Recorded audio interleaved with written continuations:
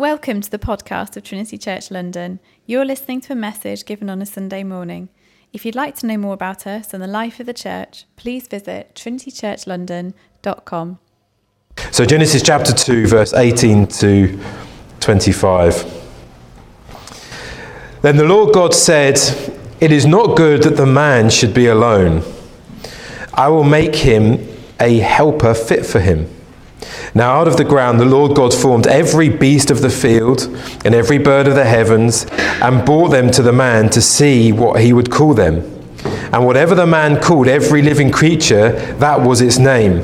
The man gave names to all of its livestock and to all the birds and the heavens and to every beast of the field. But for Adam there was not found a helper fit for him. So the Lord God caused a deep sleep to fall upon the man. And while he slept, took one of his ribs and closed up its place with flesh. And the rib that the Lord God had taken from the man, he made into a woman and brought her to the man. And then the man said, "This at last is bone of my bones and flesh of my flesh. She shall be called woman, because she was taken out of man. Therefore a man shall leave his father and his mother and hold fast to his wife, and they shall become one flesh. And the man and his wife were both naked and were not ashamed." Let's pray before we dive in here. Father, we thank you so much for your grace in giving us marriage. And Father, in just these few moments as we look at this passage that feels so countercultural in our day, Lord, would you give us grace to see the beauty and the love that you intend in Christian marriage. And we ask for this in Jesus' name. Amen. So marriage for us today, I think we would all agree, is a complicated thing.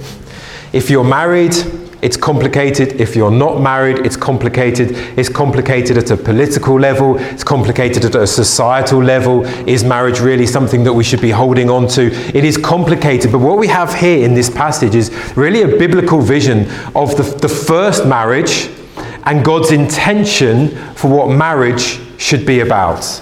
And what I want to do is just really walk through three things: the creation of male and female, the nuts and bolts, four things that marks this first marriage, and then what marriage is actually all about, the big picture, so that we can get this kind of biblical vision and hopefully clear some of the confusion and bring some clarity as to what God's intention of marriage is, so that we can learn, go away, strengthen, and what is it that really is meant by this. And so the first thing we find in this passage is the creation of male and female. What we find in verse 18, where God said, the first time ever in creation, something is not good. He looks at Adam alone. He said, this is not good that he's alone. Everything up to this point has been good, good, good, good, good. And up this point, he says, this is not good.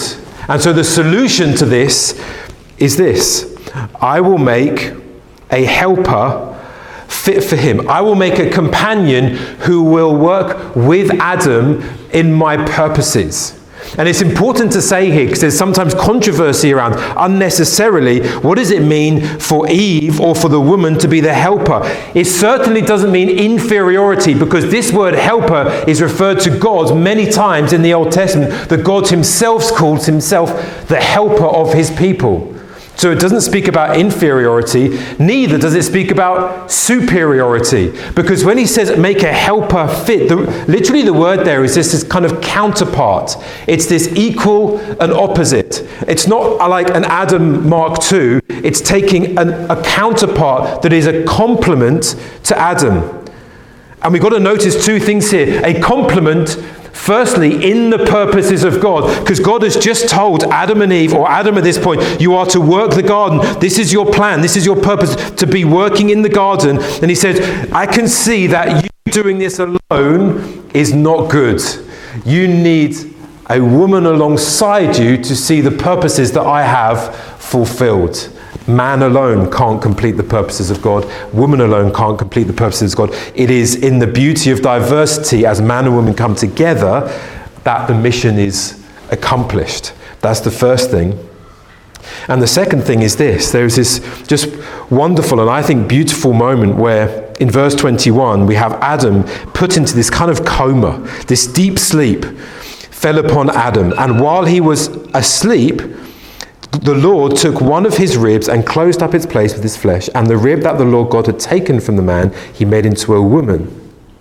And you've just got to notice this moment, that you have Adam asleep, and you have Eve awake in the presence of God. Eve has her own relationship with the Lord. She doesn't need to go through Adam to know God. It's a personal, equal and opposite, intellectually, morally, spiritually, relationally, before God, her maker. And so you have Adam and Eve standing before the Lord when they then are taken to the first marriage that we have in the Bible. So we read these, I think, lovely words. He said, the Lord brought the woman to the man, and the man said, having seen all these other animals, God's saying, is this fit for you? Is this fit for you? This wasn't God trying things out. It wasn't like mixing and matching, saying, will this do, will this do? No. It's not like iteration 562. He is showing Adam all these other animals to demonstrate the fact to Adam that you're alone. You need help. You can't do this by yourself. He's continually showing him, look, you're alone. You can't get help from this. And finally, Adam says, as the Lord brings Eve to him, says, this at last. So you've got to imagine the Lord at this point, Adam, as it were, standing here, and the Lord bringing Eve down the aisle to present the first woman to the first man. And Adam, as he looks up and sees this woman, he says, this at last. The Lord, you have done well. This is bone of my bones and flesh of my flesh. This is the first love poetry. She shall be called woman because she was taken out of man. It might not, particularly convey today. I'm not sure this is the best love, but this is him saying, I would like. Therefore a man shall leave his father and mother and hold fast to his wife, and they shall become one flesh. And the man and his wife were both naked and were not ashamed. 4 quick things to say about this marriage. The first thing is this: it's heterosexual. It's beauty in diversity. It's male and female. That there is a complement that is to be made with each other. Male with female, God intends marriage to be. And the second thing is that this marriage is ordained and sealed, as it were, by God himself. Therefore a man shall leave his father and his mother and hold fast to his wife, and they shall become one flesh. This is a God-ordained, God-brought together thing that as man and woman live together in marriage, they will be sealed by the presence of God. Jesus says this in Mark chapter 10. He says, the two shall become one flesh. So they were no longer two, but one. And what therefore God has joined together, let not man separate. Which is so important to know, because you can feel like your journey when you're dating and coming together, it can feel very kind of backwards and forwards, and sometimes it can be messy, but you end up and you find yourself, and then you get married and you find out, oh, the mess, it continues. Oh, okay. And you're trying to still work it out. And in those moments, you need to remind yourself, God joined us together. God did this. Through the difficulties, through the trials, God did this. And if God did this, we are not going to break the work apart. The third thing is this, that the marriage here is exclusive. A man shall leave his father and his mother and hold fast to his wife, and they shall become one flesh. One man with one woman. Later on in the New Testament, when Paul's talking about elders, qualification of elders, to be a one-woman man. Eyes for only one. This is an exclusive relationship. And it's one where you leave one family unit to form a brand new family unit. Which is say, the man shall leave his father and his mother and hold fast to his wife. So there's not just a physical renewal, there is an emotional new family that is started as a man and a woman get together in marriage. And the fourth thing is this: marriage is a place of security. In verse 25 we read these words, and the man and his wife were both naked and were not ashamed. And this speaks of sexual union, but it speaks symbolically of far more than that. It speaks of being known completely and still being loved. And it speaks of knowing another completely and loving unconditionally. The marriage is to be the place where there is nothing that needs to be hidden, where all shame can get washed away, where you can be yourself, all the good bits and the bad bits, all the strong bits and all the quirky bits, because you know that you are loved, because you are loved, because you are loved, therefore you can be naked and unashamed. There is nothing to hide within marriage. I think it's what we all desperately long for, isn't it? To be known 100%, all your faults, all your flaws, you're a broken, sinful, selfish person, and yet still loved. And this is what we find in marriage. So this is the nuts and bolts of marriage. This is what it is. It's a place where we are to find love, where love flourishes between a man and a woman, where you can be yourself. But marriage, lastly, points us to a much bigger reality than even all of this. Because marriage is not just a place where a man and a woman flourish in their romance and in their love for one another. It's not just a place where children are to be birthed and raised in the place of security. It's not just something that God institutes as something that is good for society. God instills marriage into our culture to tell us about the big love story, about the big romantic story that is the Lord's love for us, his people. When we have moments like this, when we celebrate with Namrata and Abdullah and we're celebrating 10 years of marriage, what we're doing is we are watching a symbol of a much bigger story that is the Lord's love for you and for me. Giles Fraser, he wrote in The Guardian a while back, and he wrote this: one of the main things that many atheists and some believers for that matter fail to register about Christianity is that it is not so much a metaphysical account of the nature of the universe, nor a codification of ancient moral principles, but primarily a romance, a sort of love story. And he says, if I had to sum up the nature of this love story, I would say that it is about someone coming to find you, someone seeking you out at their own initiative without you having had to dance or impress for it. They tell you that you are loved and cared for in ways that you do not actually believe could be true. So God speaks about himself as creator. He speaks about himself as provider, as the sustainer. He speaks about the one who will bring all things to an end. He speaks about himself as judge. But throughout the whole Bible, he also speaks about himself as husband. He refers to himself not just, I am your God, I am the Lord, I am the judge. He speaks about himself, I am your husband. He says in Hosea, calling people back, he says, in that day, declares the Lord, you will call me my husband. Jeremiah 31, he says, I was a husband to them, as he contemplates the pain of his people walking away from them. In Isaiah 54 again, he says, for your maker is your husband. The Lord of hosts is his name.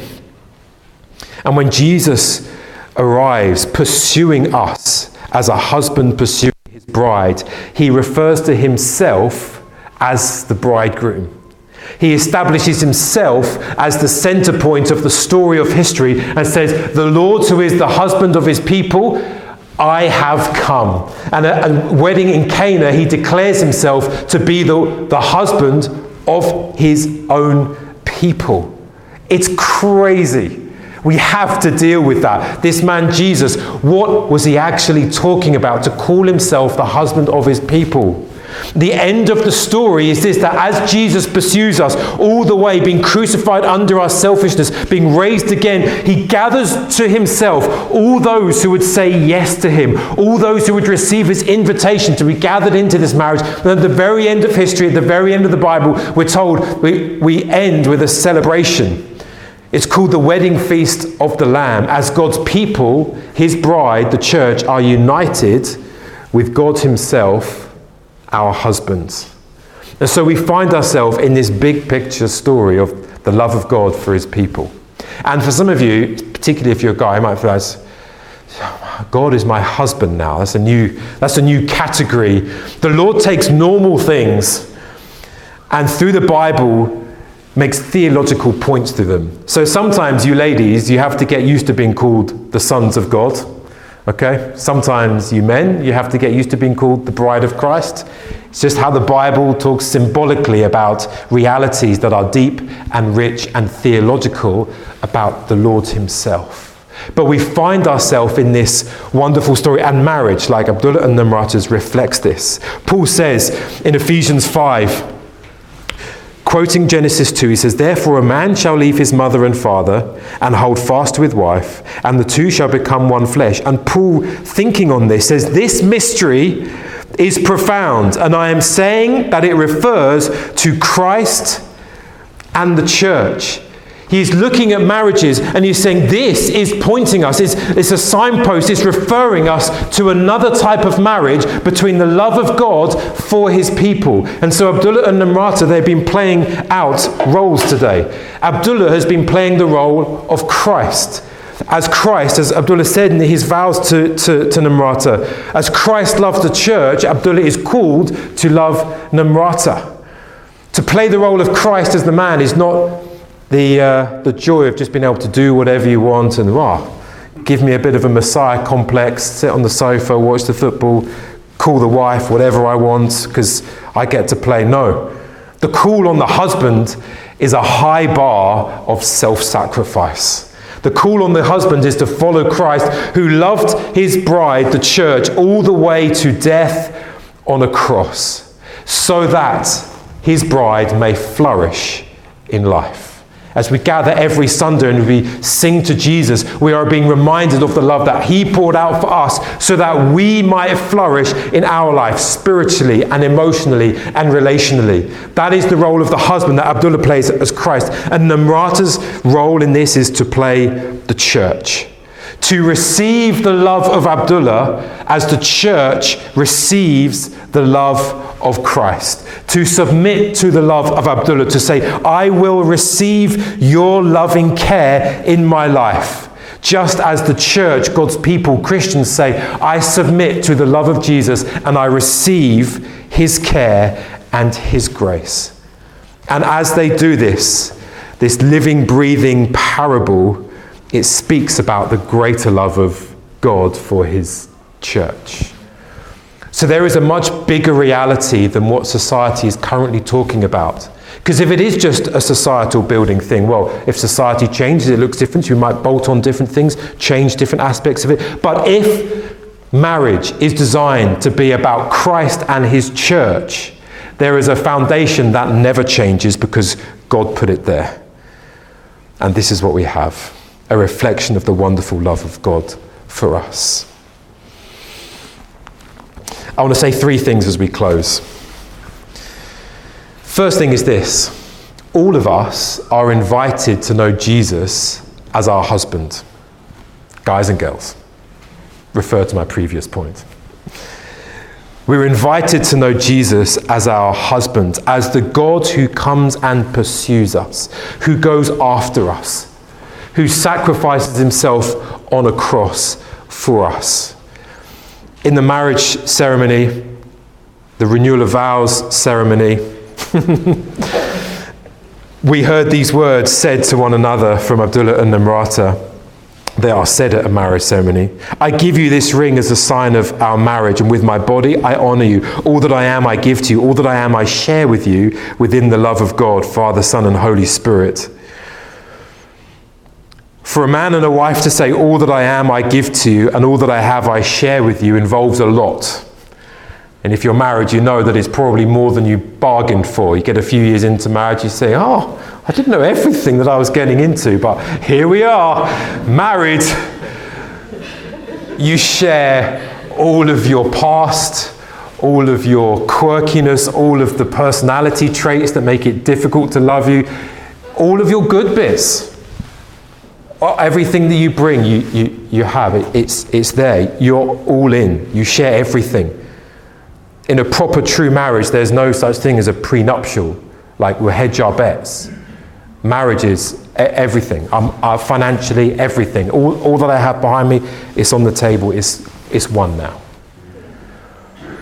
And when we come to Jesus, we have exactly the same thing. We come, the first moment you say, yes, I would like to be a Christian, I'd like to follow Jesus. What it means is saying, all that I have, I give to you. All that I am, I share with you. And what is that as his people? We bring a lot of shame, a lot of sin, a lot of baggage, a lot of wrongdoing, a lot of guilt inside. And we say everything, like I'm just giving you all everything, my wrongdoings. There's not much we contribute to a relationship with an infinite, almighty God who created and sustains all things. But he still receives it all on himself in the cross. And the wonderful thing is this, when we say yes to Jesus' invitation to know him, Jesus says, and by the way, all that I am, I give to you. All that I have, I share with you. So we get to bring our wrongdoing and our shame and our sin to the marriage with God. And God says, I'm going to give you unending love. I'm going to clothe you with a white gown of righteousness. I'm going to put a ring on your finger. I'm going to make you a co-heir, an inheritor of all things with me. Everything that I am is now yours. Jesus at one point in Revelation 3 says, you can come sit on my throne. I don't know how that's going to work. But there is this symbol where Jesus says, everything is mine, so much so that you could sit at the center of the universe and sit with me on my throne, turn around and look at creation and see it from where I see it, because everything that Jesus has, he gives to us. It's a good deal, and it's free, and the offer is to everyone who is here today. Psalm 63, reflecting on this, David says, because your steadfast love is better than life, my lips will praise you. So I will bless you as long as I live, and in your name I will lift up my hands. A love like that only comes from the Lord. The love that we all actually deep crave for, that marriage cannot fulfill, will only ultimately be found in the steadfast love of our Maker, Jesus Christ. So, would you consider going to Jesus? Second thing is this. Being single, and this is a pastoral note, being single is hard. And I'm aware there's a whole bunch of single people in the room. And you're probably thinking, well, it's great for you to say because you're married. Yeah, it's really hard when you don't have to do it. But I just want to recognize it. I was single at one point. And just acknowledge the fact that for a lot of you, you're celebrating genuinely with these guys, and yet also at the same time, there is just a sense of an ache because you would love it to be you, and you wonder, could I ever be married? What I want to say is this, that human marriage is too light a load to put your hopes and expectations of the love of God on. That marriage is a wonderful gift from God, and if you want to be married, it's a good gift to pray for and keep your eyes open for as well.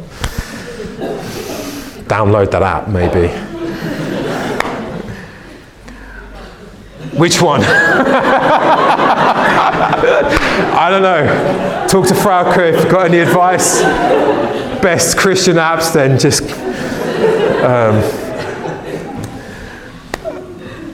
But it can't bear all the weight of your hopes and expectations.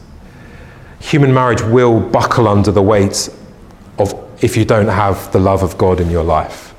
It won't bear up under all the hopes and expectations that you think it will provide unless your heart has first been filled with the love of God, your husband, into your life. And as it then becomes an overflow from that, then it becomes a wonderful gift. And in the meantime, while you're single, if you would hear this from me, there have been great men and women who have also been single and have done great things with their lives. Many men and women in the Bible. First and foremost, Jesus Christ, who accomplished a small amount with. So don't throw away all of your singleness in the hope of looking for a husband or a wife. That's the first thing to say. I hope you hear that with kindness. And the second thing, lastly, is to say this. Third thing is marriage is hard. Anyone in the house want to put their hands up? Like, yeah. It's like, oh, it's not everything like, hooray, I'm married. All right, calm down, everybody. It's like one big ministry session at the end. It's like, right, everyone's crying. Oh my goodness, why is it so difficult? Okay, right, we're just going to line up at the end, just going to pray.